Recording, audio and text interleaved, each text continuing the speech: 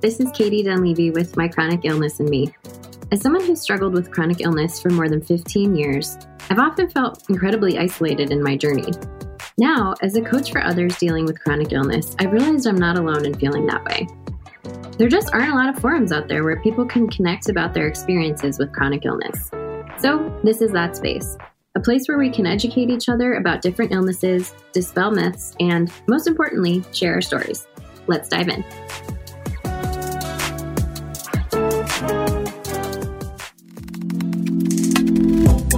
Hey there. Today's episode is going to be a little different than normal. Instead of having an interview, I'm going to do an educational episode. One of the biggest hurdles of navigating life with a chronic illness is having accurate information and knowing how and where to find it. As patients, we unfortunately can't always trust medical professionals to give us accurate and up-to-date info and to help us understand what questions we should be asking. You know the saying, you can't know what you don't know? Well, I mean, that's accurate, but unfortunately, navigating chronic illness often means you do need to know, because being equipped with factual information and an awareness of common misconceptions or less than ideal treatments about your condition can really help you get the best care possible. So I hope you enjoy the format of this episode. This is my first one like this. So as always, please let me know what you think. I'm really open to feedback, and I hope you find this helpful and informative. Okay, so today we're going to talk about endometriosis. As I've said before, I've suffered from endo since I was at least 17 years old, probably before that, but that's the first time I ever really saw a doctor and had the word endometriosis spoken out loud to me. I, in the past nearly 20 years, 18 years, have had to wade through oceans of incorrect and incomplete information. And I can say with confidence and extreme frustration that I know more about endometriosis than most of the doctors I've seen. So my goal behind this episode is to give you accurate, correct, factual, and up-to-date information about what endometriosis is, what the symptoms are. We're going to talk about some misconceptions that are very common and that will often get in the way of patients getting the care that they need. We'll talk about what treatment looks like. Towards the end, I'll briefly touch on where the field is going in terms of research and testing. And then at the very end, I'll share sources with you, because my entire goal with this podcast is both to give people a community so that they feel seen and heard and not alone, as I've said before, but also to help listeners get accurate information and also be able to find more information on their own. So towards the end, I'll give you a list of resources that I personally really appreciate and have found super helpful.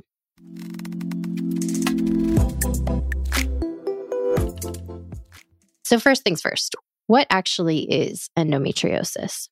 Endometriosis is a disease where tissues that closely resemble the cells that line the uterus grow outside of the uterus. So there's a couple key points here. The tissue that grows outside of the uterus in people with endometriosis is similar to, but is distinctly different from, the tissue that lines the uterus. The tissue that lines the uterus is called endometrial tissue or endometrium. Endometriosis tissue is not the same as endometrium, and that's a common misconception.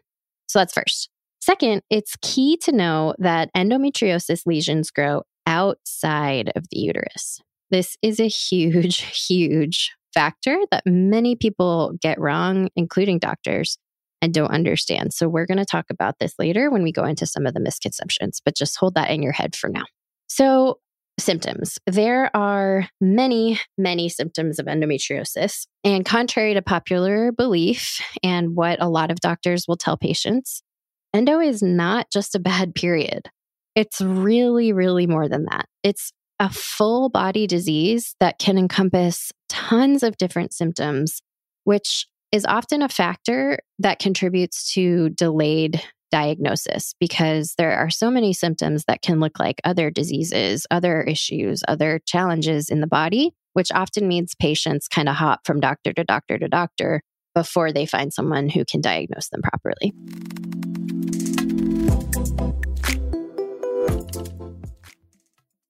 So let's talk about symptoms. One symptom is extreme pain in the abdomen, pelvis, low back, and often legs. It's important to know that this is not tied to menstruation. This pain can be anytime, any day. It can happen all day, every day, or every once in a while, just depending on the patient, but it's not specifically tied to your period. And it doesn't have to be in all of the places I mentioned. It can be in all or in some. But the key is that the pain can be quite extreme. All right. Second symptom is painful bowel movements. A lot of endo patients go through years of seeing different GI doctors. I personally had several colonoscopies and upper endoscopies. I saw nutritionists. I thought maybe I had celiac disease because the GI symptoms can be pretty extreme with endometriosis. So often people go through lots of different GI workups, not realizing that the real culprit of the abdominal pain and painful bowel movements and constipation and sometimes diarrhea is coming from the endo itself. Another symptom is painful intercourse. This, again, is not for everybody, but it is for lots of people with endo. Also, extreme bloating and stomach discomfort. So you may have heard the term endobelly before. Endobelly, we could have a whole episode on endobelly, and maybe at some point we will, because it is horrible. And if any of you have ever experienced it, which I'm sure you have, you know exactly what I'm talking about. But we're not talking about like normal bloating when you've eaten a little too much or you feel a little gassy. It's not that. Endobelly is when your abdomen expands to such a degree that it is extremely painful and it can last for days or even weeks. So if you hear the term endobelly, that's what people are talking about. It's not just like normal bloating. It's a really extreme and painful form of expansion and distension. Extreme fatigue is another symptom of endometriosis. Infertility can be a symptom. Extremely painful periods can absolutely be a symptom of endo and often is. But as I said at the beginning, that's not all it is. An interesting one that a lot of people don't know is shortness of breath and rapid heart rate can sometimes be a symptom of endo if you have endometriosis in specific places in your body. And bladder pain or urgency if you have potentially endometriosis lesions on your bladder. And that's it.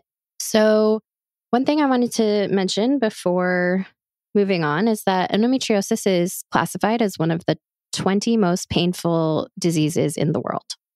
So just keep that in mind. If you have endometriosis, if you're in pain all the time, I just want you to know that like it's legitimate. It's legitimately an extremely painful, extremely difficult disease to live with, and it can be really hard.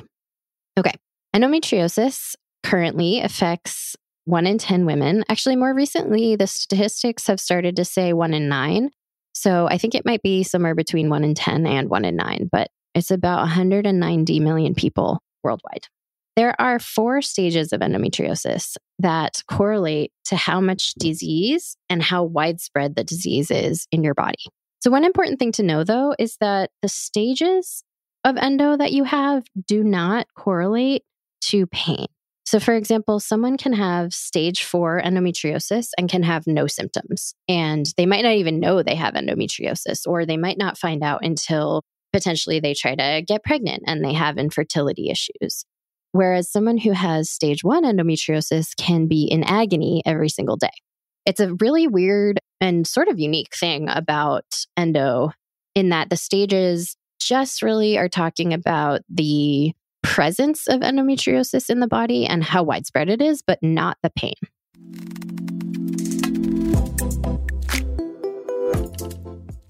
Let's move on to common misconceptions about endometriosis. There are many of them, so let's take it one at a time.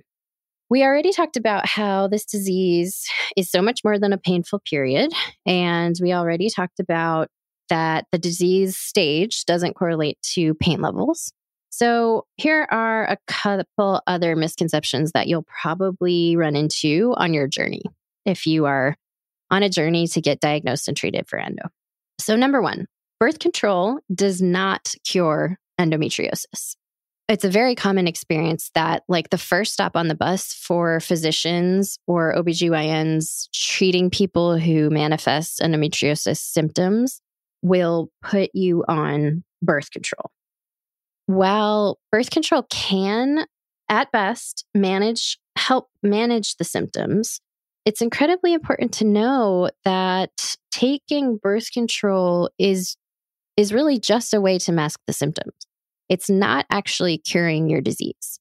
So that's not to say taking birth control for endo symptoms is wrong. I mean, that's a choice that every young woman or woman or person has to make in terms of how to manage their disease. And I was on birth control starting from when I was 17 until when I was like 34 continuously, because that's what the treatment I was started out with was. So again, I'm not saying it's wrong. It can actually sometimes help manage pain and manage symptoms. But the really important thing to know is you're not curing your endo if you're on birth control. You're helping with the symptoms, and that's fine. Many people choose to do that in order to delay or put off having to figure out surgery. But just so you know, that often contributes to a delayed diagnosis as well. The disease is still in your body if you're on birth control. It's not curing anything. Okay. Number two, a hysterectomy is not a cure for endometriosis. This is so important. And it's something that a lot of doctors, up until pretty recently, and lots of patients still get wrong. So by definition, endometriosis tissue grows outside of the uterus. So removing the uterus in a hysterectomy is not going to have any impact whatsoever on endometriosis. So I'm just going to say that again. Having a hysterectomy does not cure endometriosis. There's another disease that's very similar to endometriosis called adenomyosis, which is often a companion disease as well to endometriosis. You can have both. And adenomyosis is where endometrial-like tissue grows inside of the uterus. So the only difference really between endometriosis and adenomyosis is that endometriosis happens outside of the uterus and adenomyosis happens inside of the uterus. So for adenomyosis, a hysterectomy actually can be a cure. Okay, number three, pregnancy is not a cure for endometriosis. Some people have experienced slightly better symptoms when they get pregnant. Some people don't experience any difference at all. Some people experience worse symptoms of their endo when they're pregnant.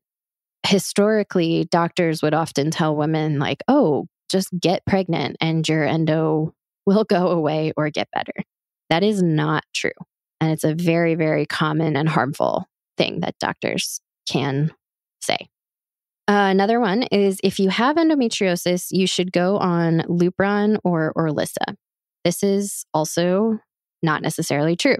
Similar to birth control, medications like Lupron and Orlissa are often a pretty early stop on the bus for providers and prescribers. Similar to birth control, these drugs can help mask symptoms, but also similar to birth control, they are not a cure. And actually, many specialists and people are very wary of taking Lupron or Orlissa and other drugs like that, because they can often cause really severe side effects that are irreversible. So for example, one of the most well-known ones for Lupron and Orlissa is that it can cause bone density loss that you don't get back even after you stop taking the drug. So a lot of times if you go to an OBGYN or a specialist, maybe you've tried birth control, maybe you've tried other pain meds, nothing's really working, they'll often suggest putting you on Lupron or Orlissa. And I would just flag that and do your own research about that, because it's not a cure. It can help with symptoms, but there's also some severe side effects, or can be. So that's a little bit of a flag / misconception. Okay, another one is that a normal ultrasound or MRI means you don't have endometriosis.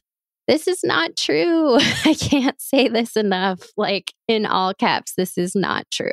It's extremely, extremely rare to be able to see endometriosis lesions on an MRI or an ultrasound. So normal scans and tests do not rule out endometriosis. I can't tell you how many doctors I've been to that have been like, oh, your tests look good, you're fine. No, no, no, no. Just because you have a normal test does not mean you don't have endometriosis. The only way to currently diagnose endometriosis is via laparoscopic surgery. I'll just say that again because I think it's really, really, really, really important. Currently, the only way to definitively diagnose endometriosis is via laparoscopic surgery. Okay, while we're on the subject of surgery, let's talk about surgery.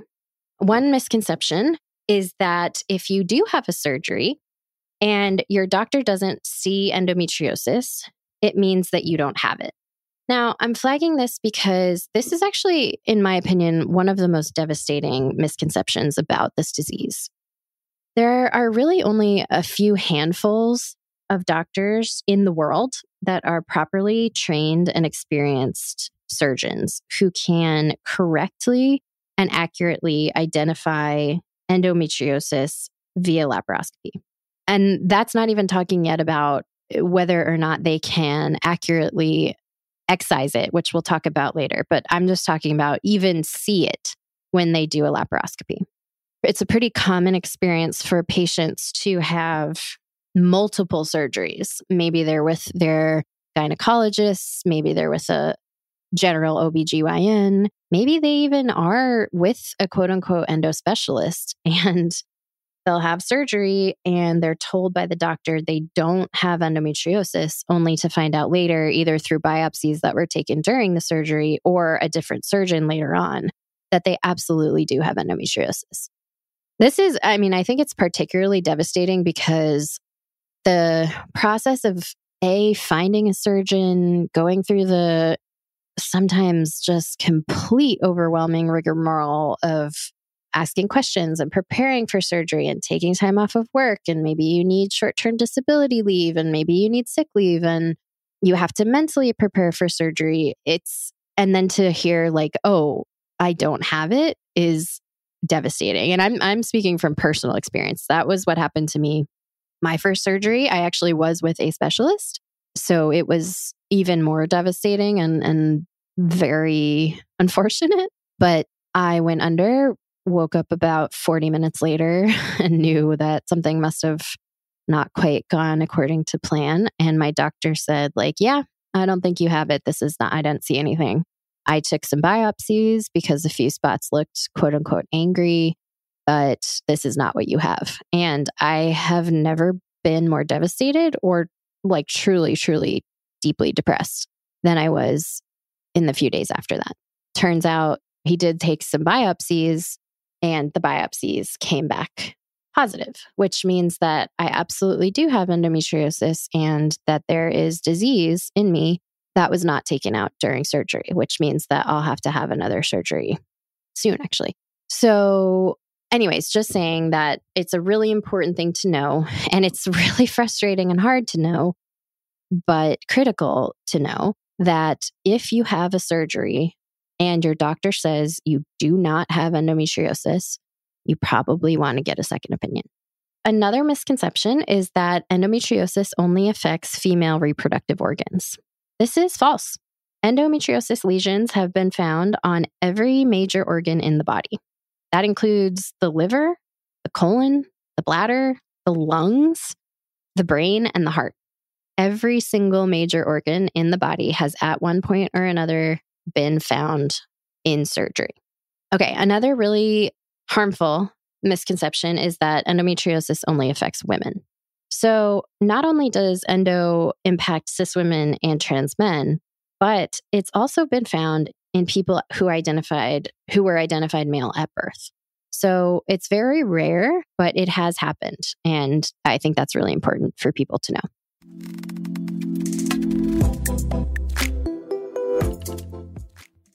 All right, let's talk about treatment. I think we've talked about most of the misconceptions. So let's move on to treatment.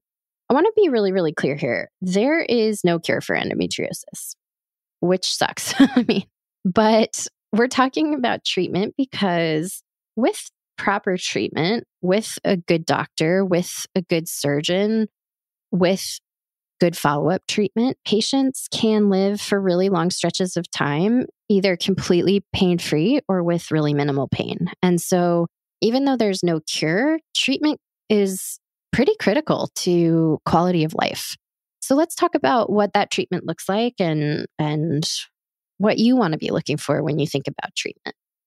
The gold standard of treatment for endometriosis is excision surgery with an endometriosis specialist. So what is excision? Excision simply means to cut out. So when you have excision surgery with a specialist, they go in via laparoscopy. So they make incisions in your abdomen, sometimes in your belly button, and they go in and use robotics to look around on all of your intestines. They move intestines out of the way. They look outside your uterus. They look around your ovaries and fallopian tubes. But good expert surgeons will also look pretty much everywhere. Like they'll look on your diaphragm and your bowel, on your bladder, like to try to make sure that they're really seeing everywhere. Because as we said, endo can and has been found on every major organ of the body. So excision surgery means that when the surgeon finds the endo, they will cut it out.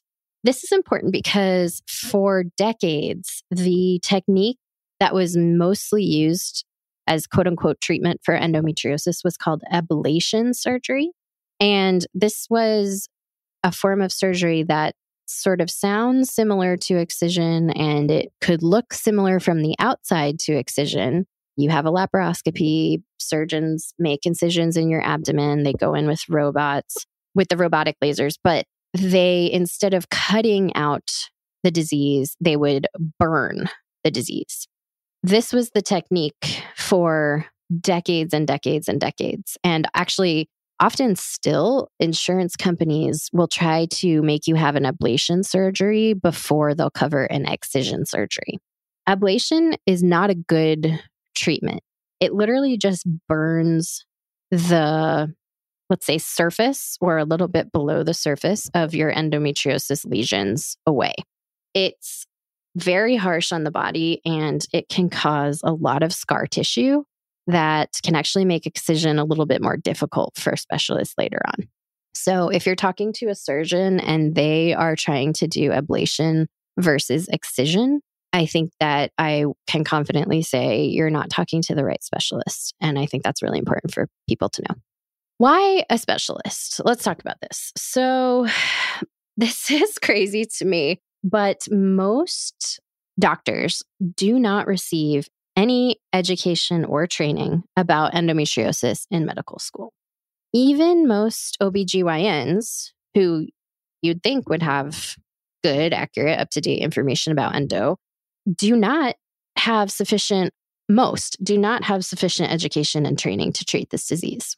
There's a great statistic from a 2016 study that's cited in the documentary Below the Belt that says in a 2016 study, 82% of OBGYNs admitted to being unable to perform advanced excision endometriosis surgery. So, I know I said before that there are only a couple handfuls of specialists that can perform this surgery, but really think about that statistic. 82% of OBGYNs actively and honestly admit that they do not have the training and education, are not comfortable performing an excision surgery. So that's just another reason why finding a good specialist, finding the right doctor is incredibly, incredibly important. Another reason that surgeons are so critical is because endometriosis can have a lot of different manifestations. It can look a lot of different ways in the body. And like with my story, even specialists don't always get it right. As we're talking about treatment and surgery, let's talk a little bit about surgery recovery. This is something that I just want to flag because a lot of doctors will say, oh, it takes a couple weeks to recover from excision surgery. And this is often just simply not the case. True and real recovery from endometriosis excision surgery can take months and even sometimes up to a year. I know that sounds insane. Like, what do you mean? It takes up to a year to recover from surgery. I don't mean you're in bed for a year, but think about it. I mean, depending on how long that you've had this disease and how long it's been growing in your body, potentially sticking different organs together, potentially creating a lot of chaos inside of your body and on your organs, you might really take a while to recover. Like, even after the endo is cut out, it really just depends on how kind of warped your body has had to get in order to accommodate the disease. So that's not to be discouraging.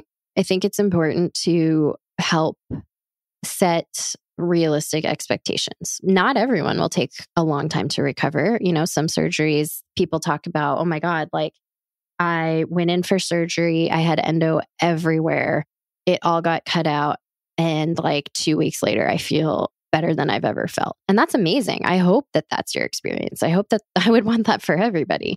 I just know from people I've talked to and personally, it took me like a full year to feel fully like myself again. And that was because for just me personally, I had been burning myself out and warping my body to try to accommodate my endo pain for over a decade. So like, of course it took me longer than a couple weeks to recover from surgery. So anyways, I just want to kind of normalize that like, it's okay if you don't feel completely back to yourself right after. And then there are sort of the other treatment steps that can often happen after surgery. So one of my favorite sources, Nancy's Nook, I'll tell you more about it later, talks about how excision surgery with a specialist is often the first step of treatment. What that means is that a lot of times patients are going to have to see physical therapists or pain specialists or pelvic floor therapists or nutritionists or some kind of combination of those people after surgery. So that makes sense, right? Like if you're someone who's struggled with endometriosis for years or sometimes even decades, the chances are that surgery is not just going to be a one and done treatment. Our bodies get more and more damaged over time as we learn to adapt to the growth of this disease inside of our bodies. And often things like chronic pelvic pain, dysfunctional bowel and bladder movements, pelvic floor dysfunction, sometimes even nerve damage are things that we'll have to address after the surgery with a qualified surgeon. And that includes finding good and qualified physical therapists, pelvic floor therapists, pain specialists, etc. So that is a key part of treatment, or can be a key part of treatment for people as well. Okay. And then last on surgery, I just want to say that it is likely, I think I can say likely. I guess I'll say it's not unusual for people to need more than one surgery over time. This completely depends and varies from person to person. And I'm not talking about like when you have a surgery with someone who's not qualified or someone who doesn't see endo or someone who, like in my case, takes a couple biopsies but doesn't find the rest of it. I'm talking about like even if you have really great, really helpful excision surgery with a specialist, it is possible that you will need another surgery or a couple throughout your lifetime. Why is this? Well, the reason is because, as I said before, there's no cure for endo. So the great news is if you're able to excise it, if you have a great surgeon who can find it all and get it all, you're probably going to have several years of like really great healing and feeling better and being pain-free or with less pain, being able to be more active in your life and feeling like you're managing your chronic illness in a different way. And that's amazing. But because there's no cure, it's possible and likely that eventually the endometriosis will grow back. So in terms of a second surgery or a third surgery, it's often just a quality of life thing. Like, for example, for me, it's a little different for me because I didn't really get anything taken out the first time, but I actually did feel a little bit better after surgery, even just with those little biopsy areas taken out. So I've had, let's say, like 3 years of feeling a little bit better, being more active physically. And, now it's at the point where I'm like, yeah, I don't think he got it the first time. And also I'm starting to be on the downswing again. So my surgeon put it a pretty good way when he was like, it's really a question of quality of life. Like nobody at any point has to get surgery. But if you had success with one excision surgery, if you felt better for several years, it might be worth it. You might make the decision for yourself, like, okay, it's worth it to do it again, to have another sort of time of renewal. Anyways, just flagging that as a possibility. And it's an extremely unfortunate possibility and can be an extremely expensive possibility. But again, I'm just trying to give everybody the most accurate, full picture I can.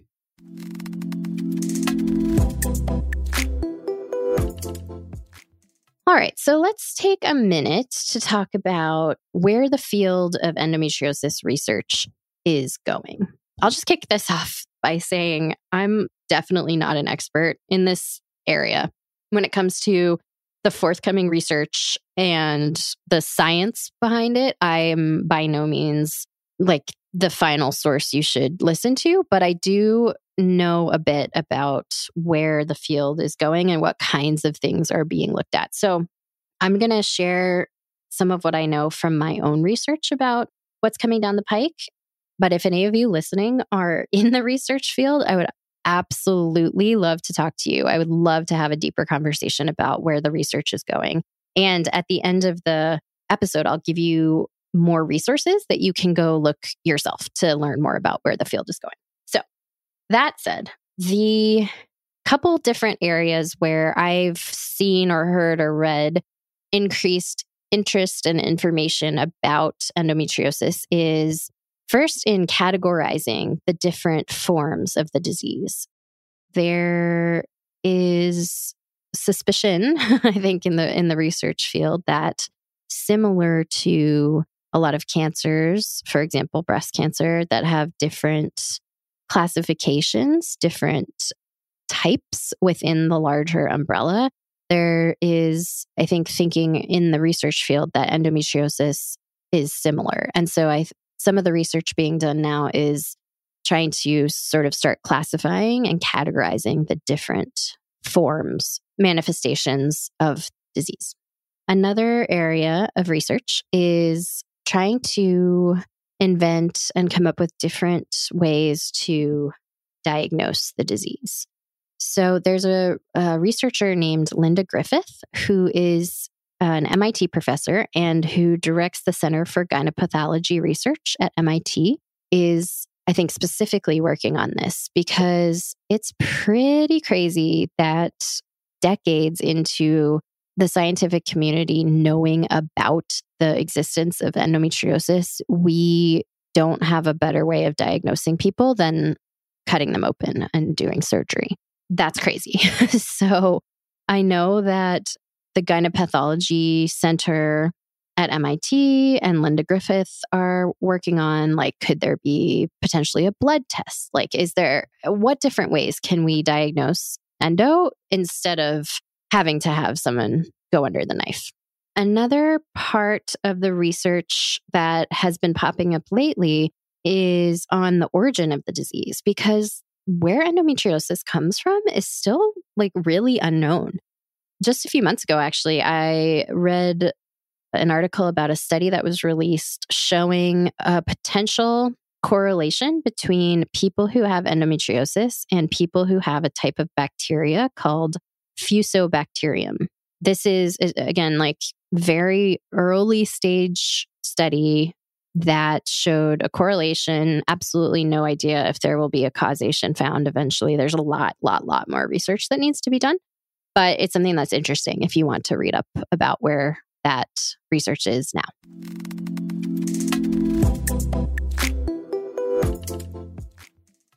Some resources I love. First and foremost, I want to talk about Nancy's Nook.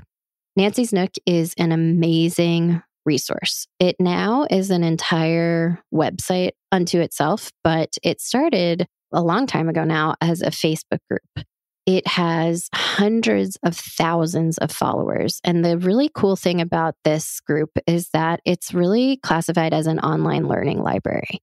So unlike most Facebook groups where people are kind of posting back and forth and chatting and giving each other advice, this Facebook group particularly was and is pretty strict about yes, people can post your own stories. You can post updates about your care, but we're going to turn off, comments pretty immediately because they really were aware of all of the misconceptions around endometriosis. And so by turning off comments, they helped sort of stymie the flow of misinformation or of people giving medical advice who weren't qualified to give medical advice.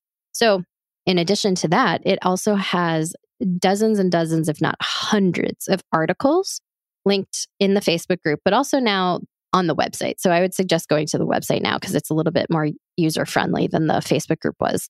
Dozens and dozens, if not hundreds of articles about research about endo, what it is, who are the doctors who were doing sort of the groundbreaking research, what's the difference between ablation and excision, what are the different visual manifestations of endometriosis, who are the surgeons that are specialists in this region. It's just, I would say it is the most comprehensive resource out there to learn about endometriosis and find care.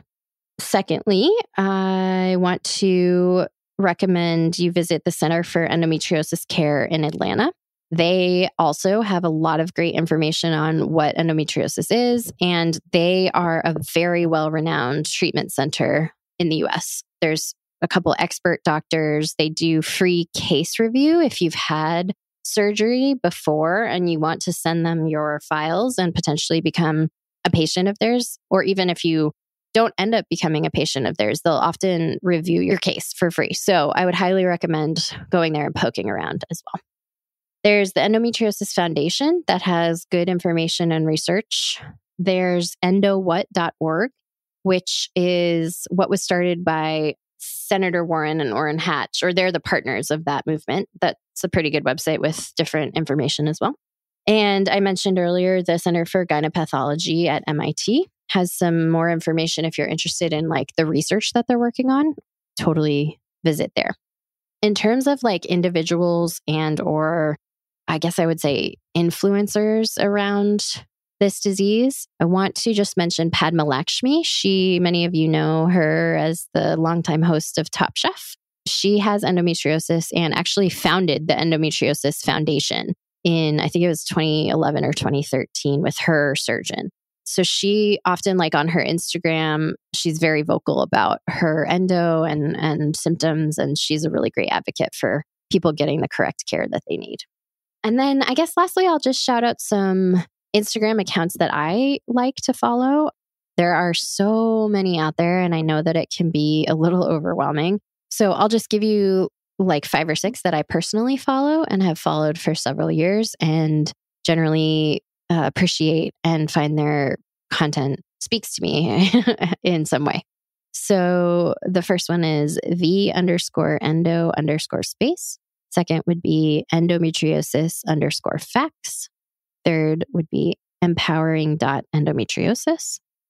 Fourth would be endometriosis_surgeon. Fifth is EndoFound. That's the Endometriosis Foundation that I mentioned before. And then Nancy's Nook Endo on Instagram.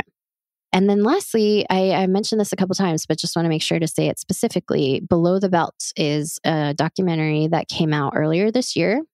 It has really great information as well as some personal stories about different women's endometriosis journey. All right, that was a lot of information.